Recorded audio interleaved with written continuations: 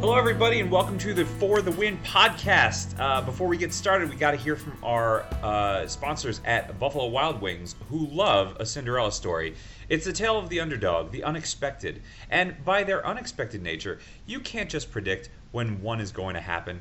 It makes them great, but it also makes them frustrating, because at any moment you could miss that Cinderella sighting. Unless you're spending March at B-Dubs, the official hangout for NCAA March Madness. Here you'll catch every second of every game, and you'll be able to look back and tell the story of the team you watched climb their way from a low seed to the champions. But only if you go to Buffalo Wild Wings. Wings, beer, sports. All right, my guest today, that's actually a perfect segue, is somebody who is well-versed in March Madness, who is a big college basketball fan and other sports as well, but a very smart dude. And also one of the biggest Kansas fans, maybe the biggest Kansas fan I know. Andrew Joseph, welcome to the For the Win podcast. How are you today? Doing great, Charles. Thanks for having me. Thanks for coming on. So Andrew writes about a lot of stuff for us for the Win. He lives out in Arizona, but he attended Kansas, and so let's just start off. How are you feeling as a Jayhawks fan right now with this crazy bracket? Well, in terms of Kansas, I think heading into the conference play, I think most people who followed Kansas would not expect this team to go very far this year. But then, they kind of hit their stride in late February, winning games against West Virginia and Texas Tech and Oklahoma. And then now, they won their record 14 straight Big 12 title. They won the Big 12 tournament title. They're number one seed. So I think if you would have asked me where Kansas would have been back in December, I probably would have expected a 3 or 4 seed. But being a 1 seed and being in the only major conference champion in the second weekend, it's kind of a surprise. It's kind of a pleasant turnaround for their season for sure. Yeah, well, unfortunately, if you're an expert, you might think that Syracuse's run, which is super duper unexpected, might come to an end against Duke, which means if Kansas makes it past number 5 Clemson in the Midwest, they get to face, everybody hates them, everybody, except if you're a Duke fan, Duke. So are you, you don't want to look past Clemson, but are you sort of like nervous that facing Coach K and Marvin Bagley and all that will be a problem? I think for the craziness of this tournament, from a CBS standpoint, for it to be Kansas Duke in the Elite Eight, I think it'd be like a dream for them. Duke's talent, they're heading the season their most talented team in college basketball. I think it took a little while for them to kind of get their bearings and chemistry, and that's to be expected with a young team, because you had Marvin Bagley coming in should have been a high school senior right now. He reclassified, come in late, so there was still chemistry to get together. But I think the past couple of weeks with Duke, you've seen the team that they should have ended up being, and they're hitting their stride at the right time. So as far as Kansas' chances would be against Duke, I think it would be tough, just given the front court depth that Duke has. Kansas kind of only has Udoka Azubuike, and who's coming off an injury. Then he has Mitch Lightfoot, who's undersized, especially going up against Duke's front line, and Silvio De Sousa, who's come on the past week or so. And he played great in the Big 12 tournament, but this was somebody who was in high school in December, and he had to reclassify and graduate early just because Kansas didn't have the bodies. And he took a little while to get going, but he had one of his breakout performances in the Big 12 title game. I just love that we're talking about reclassifying in 2 different cases. It just shows me that college basketball is, off the court at least, is a little bit of a mess in its own way, and it's always kind of been. Yeah. The FBI stuff hasn't really kind of jumped into this tournament, I feel like, from a coverage standpoint, and I think that's okay. I think people kind of are aware of that. But let's talk generally more about the tournament in general. Like, have you had, like, a favorite moment? Is there, like, a team besides, obviously, the Jayhawks that you've been, like, I don't know, jumped on their bandwagon, anything like that? Well, I think the UMBC game, like that, the Virginia upset, I think that just kind of stood out by far. It almost would have to be like other than that. Speaking of which, how's your bracket doing?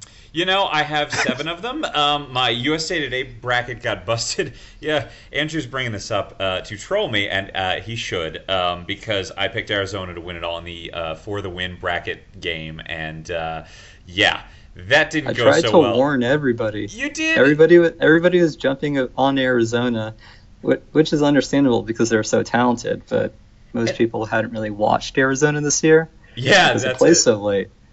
And you hear about DeAndre Ayton, Alonzo Trier, so you think that, okay, this team has all this talent, but they were a mess defensively all year, and you kind of got a glimpse of that in that Buffalo game where the effort just was non-existent. Like they took that punch from Buffalo, and they just stopped trying, and that was kind of, they played in a weak Pac-12 conference this year, and they played well, but the teams that they're going up against, they really have that challenge that they had against Buffalo, and you saw how they responded to it. Right. Well, this is where I get to rant, which is like the South region is such a mess. You've got basically you've got the 9 seed, the 5 seed. That's Kentucky, who I think probably is easily the favorite at this point. You got Loyola Chicago that has made it through last second heroics twice, and Nevada, who has played really really well. So I'm kind of like ticked off because okay, Arizona could have beaten Buffalo and they got wiped out in that game by the Bulls. And then Kentucky, I know a lot of people are high on now. Obviously the path is huge. And before the tournament though, there were some questions about them. So I'm sitting there like, Arizona had their chance, they really did, and they completely blew it. And it's funny you say that about defense. I got a text message I have a friends group that talks basketball, and we get texts every day, and one of them the next day was like, did anyone realize that Arizona was ranked like 130th in defensive efficiency? And I was like, nope, didn't know that. And that I want to say it to our listeners, and you probably agree with me, go and look at the stats right before you make your picks, right? Because if you're living in Arizona like Andrew is, you see their games, but if you're not, you got to do a little bit. I read a lot. I did not read that part. What is your thought on that? Yeah, I think a lot of people really dive into the analytics, especially when they're making a bracket. I usually just kind of go with my gut, just because as we saw this past week, none of it really mattered. No. So much craziness happened. The top defensive team in the country, Virginia, and then arguably the second best one, Cincinnati, both didn't make it out the first weekend. So I think part of it, the analytics definitely play in, but also you never know if a player is going to get hot and just kind of power a team into the Sweet 16. So we saw a lot of the parity that from this entire regular season kind of play out in complete and utter chaos when it came to the tournament, and it was fun to watch. Yeah. Especially if you didn't really have anything riding into your bracket, just to watch everything go down was great. Yeah, it really was, and I want to point out something. I think I mentioned it last week on the podcast when we had our editor Nina Mandel on, that when I went to the Turner CBS event that they have every year with all the media, Charles Barkley, who everyone makes fun of for not knowing anything about college basketball, but obviously he does know some things. He said, he wouldn't be surprised to see no 1 seeds in the second weekend. He said basically something effective like it's wide open this year, and he was absolutely 100% right. And I'm excited to see what kind of happens next. Is there a team that you right now think is it Villanova? Is it Villanova is the clear favorite? I mean, no offense to your Jayhawks, but do you feel like Villanova's got the path to do it all? I think Villanova definitely is probably the favorite heading in, just because they have a really favorable road going forward. I think Kentucky has to be really pleased with what they have too. I wouldn't probably consider them a favorite if they make the San Antonio, but I think they probably have as good of a chance to get there as any team remaining, just because they're going up against a very average K-State team.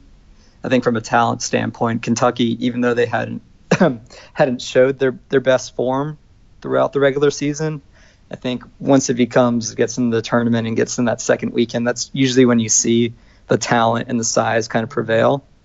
And going up against K-State, I just think it's kind of the matchup they're dreaming of. I think their main threat would probably be Nevada, just because Nevada, they've been playing with that chip on their shoulder all tournament, and how they came back against Cincinnati. I think it just shows what kind of team they are. But still, I would say Kentucky has the easiest chance to get to San Antonio for sure.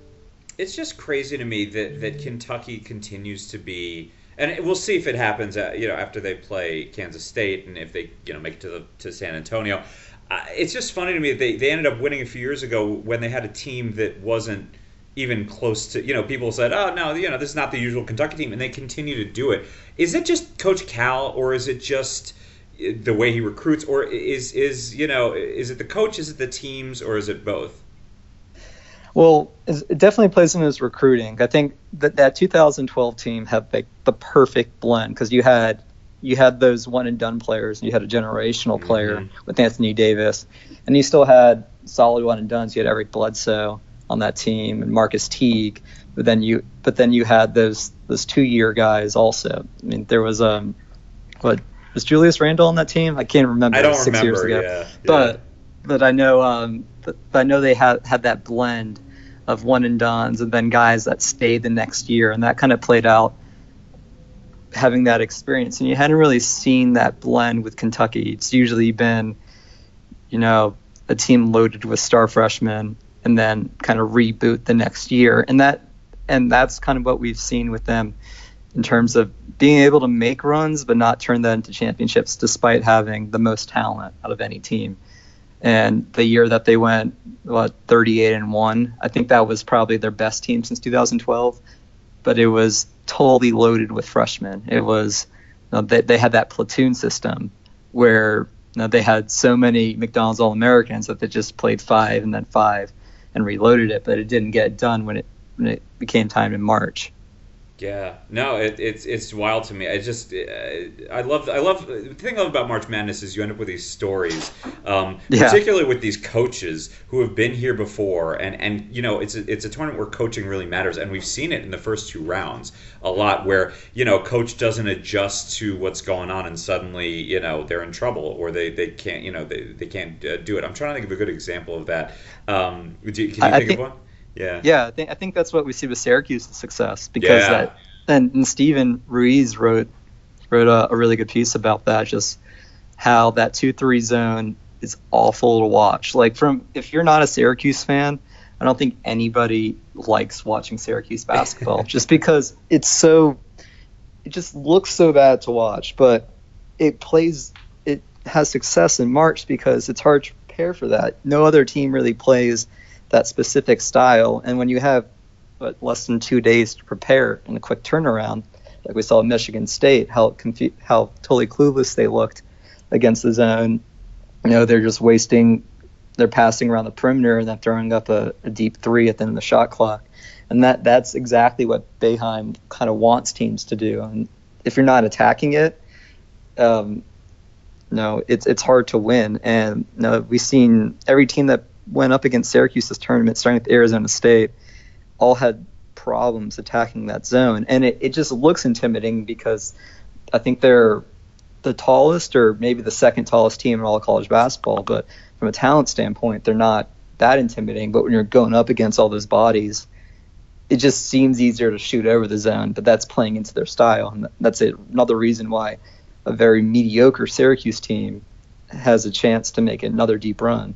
Which is just crazy. It reminds me of the New Jersey Devils, and I don't know if it's an apt comparison. I'm more of a hockey guy than I am a college basketball guy. But when the Devils had the neutral zone trap going for all those years, where you didn't necessarily need all their scoring to do the damage, because they had this strategy set up where you couldn't get by their the wall that was set up in the neutral zone, and it's like. It's terrible for the sport, and I love Stephen's column about it. You all should go read it if you're listening.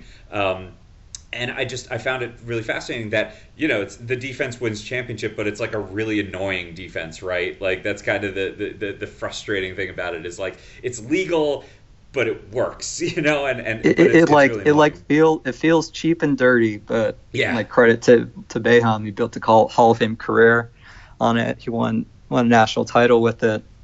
But it doesn't. If you want to be an NBA player, like you look at what he's produced, he hasn't had any solid pros other than Carmelo Anthony. That's so crazy. Like his second best pro is Dion Waiters, and he's been up and down in his pro career. Yeah, to say the exactly. least. Yeah. Yes. All right. Before we move on to the human side of the March Madness stuff, since that's what we do on the For the Win podcast. Let's jump in and hear from our sponsor. Support for the For the Win podcast comes from our friends at Rocket Mortgage by Quicken Loans. They understand that home plays a big role in your life and family. That's why they created Rocket Mortgage. Rocket Mortgage gives you the confidence you need when it comes to buying a home or refinancing your existing home loan. It's simple, allowing you to fully understand all the details and be confident you're getting the right mortgage for you. Whether you're looking to buy your first home or your 10th, with Rocket Mortgage you get a transparent online process that gives you the confidence to make an informed decision. It's convenient. Our trusted partners allow you to share your financial information with Rocket Mortgage at the touch of a button. And in addition to getting a real mortgage approval in minutes, you can even adjust the rate and length of your loan in real time to make sure you're getting the right solution for you. Rocket Mortgage by Quicken Loans. Apply simply, understand fully, mortgage confidently. To get started, go to rocketmortgage.com/FTW. Equal housing lender, licensed in all 50 states, NMLSconsumeraccess.org, number 3030. All right, Andrew, we are here with Andrew Joseph, writer of many, many things on For the Win's website, but also big college hoops guy and Kansas fan, as you heard before. What are some of the human interest stories that you have loved during this tournament? Well, I think Sister Jean definitely stands out. She's Yes. like been the star. And the best thing is, okay, so she's 98 years old, which is obviously super old, but she's totally all there. And then she's not only the spiritual leader, but like she gives the team a scouting report. Like if you listen to or heard any of her interviews before the game, she'll discuss like Tennessee's front line and like what they have to do rebounding. And it's like, okay, like she's the best. Yeah, definitely. Oh yeah, for sure. I mean, Sister Jean is emerging from this tournament as like the personality. I feel like once a year, since sort of the inception of viral stuff in sports happening, there's always been like one star. Like it was the crying Piccolo girl a few years ago. There's been like the crying Northwestern fan. Although we can get into the crying fans in a second. Yeah. But yeah, like Sister Jean, who is Loyola Chicago's spiritual leader and chaplain, I think is technically what she is. But I love her sense of humor too. Like she is really snappy, like in a funny way. Like she was on Good Morning America. We're taping this on Tuesday morning, so she did it on Tuesday, and she talked about how they pray before games for their team, but they also pray for like she prays a little less for the other team. I'm like, yeah, like it's really great. Speaking of which, there's been some complaints on Twitter about all the crying fans that cameras have found. Do you find that this is like a big deal, big problem? I'm not sure if it's like a huge deal, but it does feel like we've seen, CBS and Turner kind of look for the crying young fan in the crowd, and then it just feels this year it's been younger. Like the kids, like they seem like really young kids, and they're crying, and they keep on showing them repeatedly. So I can definitely see why a lot of viewers are kind of upset, because it does feel like they're getting a cheap bit of emotion out of their shot. Like we know, like the teams are emotional. You can find a player on the bench who's upset, or you can find a student, like a college age person who's upset. Like, so why would they have to go after a young kid? So I definitely see that side of it. I don't think it's like the biggest controversy, but this tournament, it does feel like that they've shown younger fans than they've used to, and I can see. Like in that sense, I can see why people are upset about it. What about you? I don't think it's a big deal, because I think that we're in the look at the business you and I are in. We're trying to find those moments that people will look at, and yeah. I don't want to say it's always a viral moment, but that's what people will look at. And I think CBS and Turner, they're just trying to find those moments for themselves.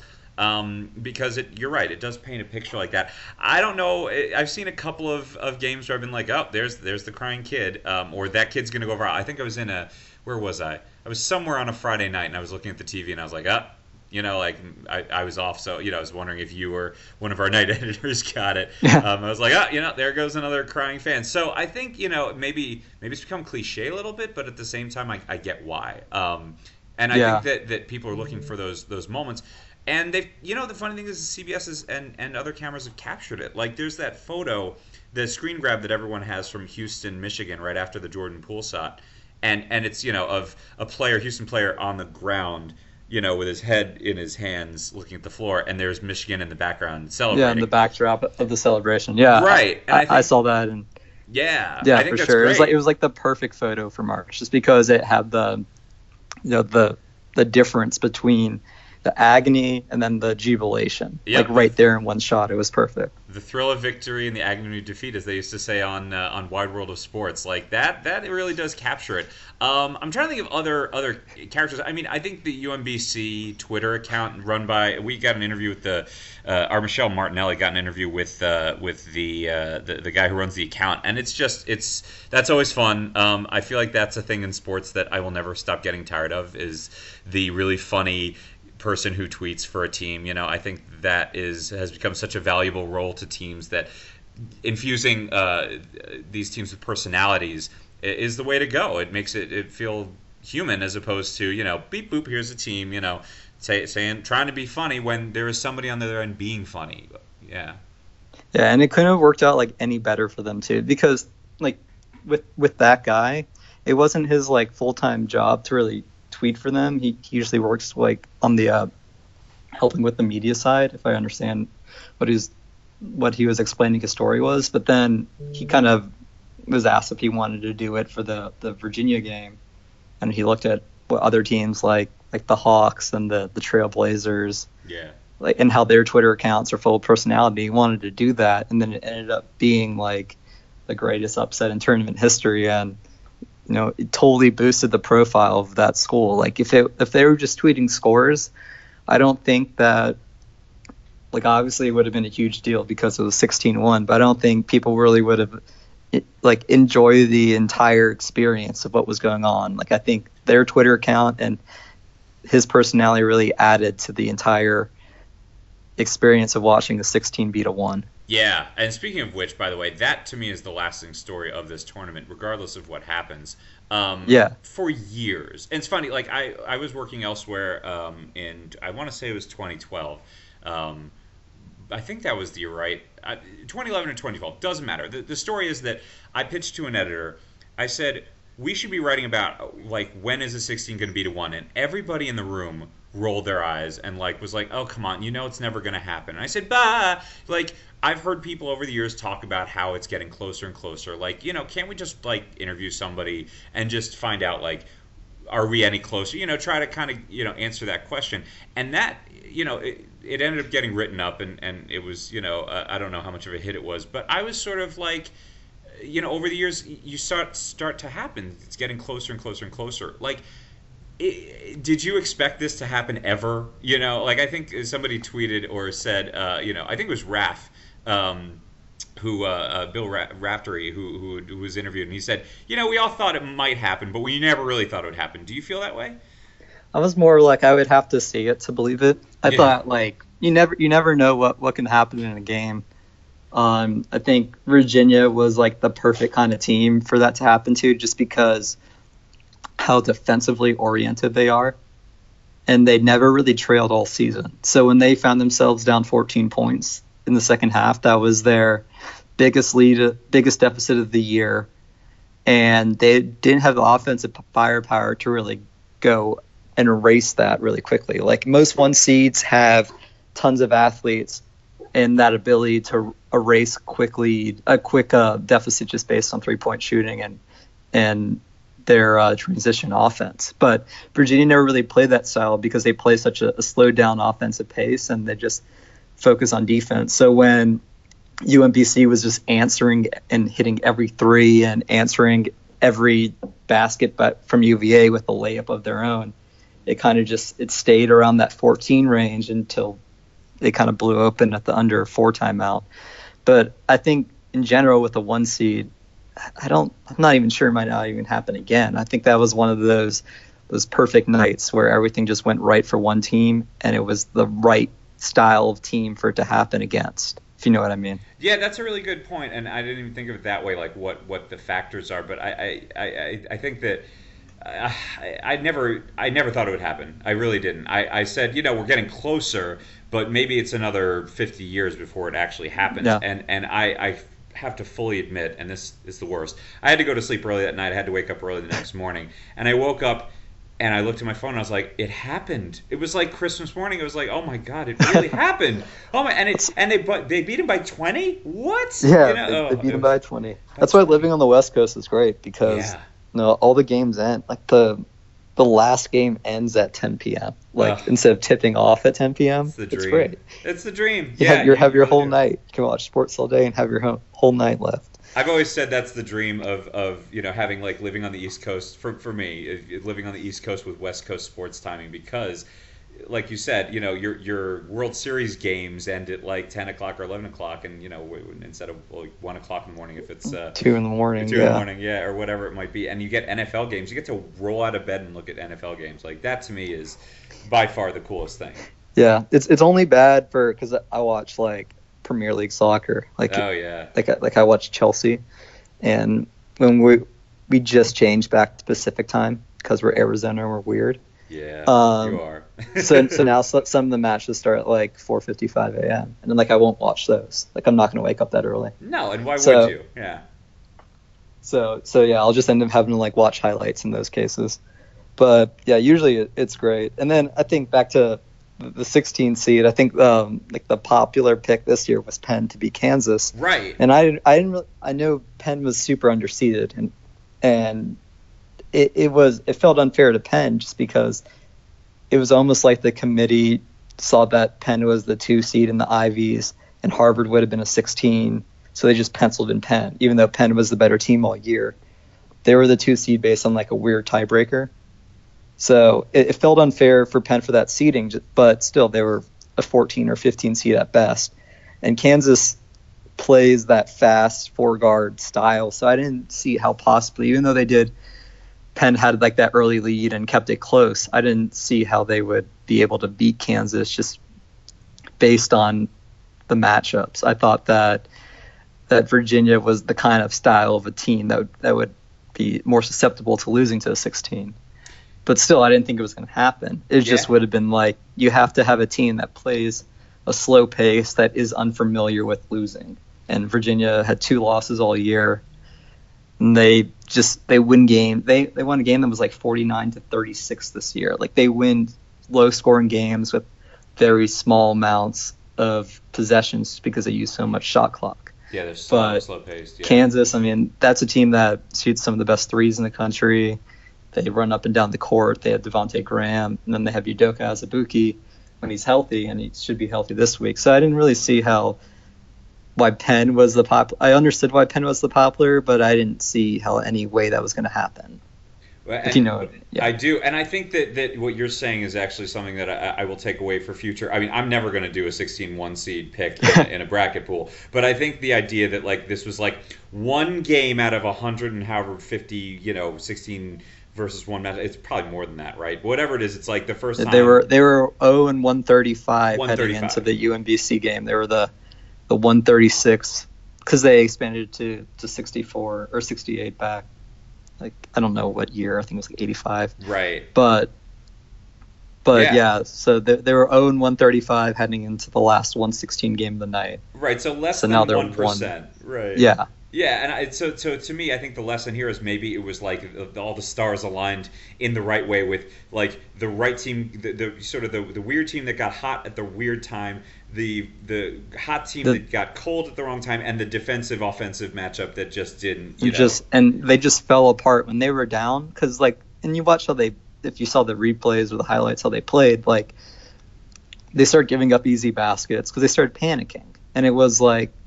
And they were not used to playing that faster style when they needed to make a quick comeback. That they gave up a 3, and then the next possession, Virginia goes down and misses a shot with like 2 seconds left on the shot clock. There was no sense of urgency. So they were stubbornly staying in their style, and then at around 10 minutes left in the game, they just kind of unraveled when they started panicking. You know what that is? That's coaching, people. What we were talking about before. I don't know how Tony, how the Falcons have 28-3. I don't know how UVA is going to ever move past 116. Oh, it says the Atlanta Falcons. That's like the new thing. You got a 3-1 lead, you got 28-3, now you got 116. Awesome. Thank you for joining us, Andrew. I almost called you Andy because I'm looking at your Twitter. You can find Andrew Joseph at Andy Joseph, but The O is a 0. Do I have that right? Yeah, it's because I have a really common name. Yeah. So there you go. So go find Andrew's stuff on Twitter. He is always active, always great, always has something to say. Andrew, thank you for joining us, and hope to have you on soon. Yeah, thanks for having me, Charles.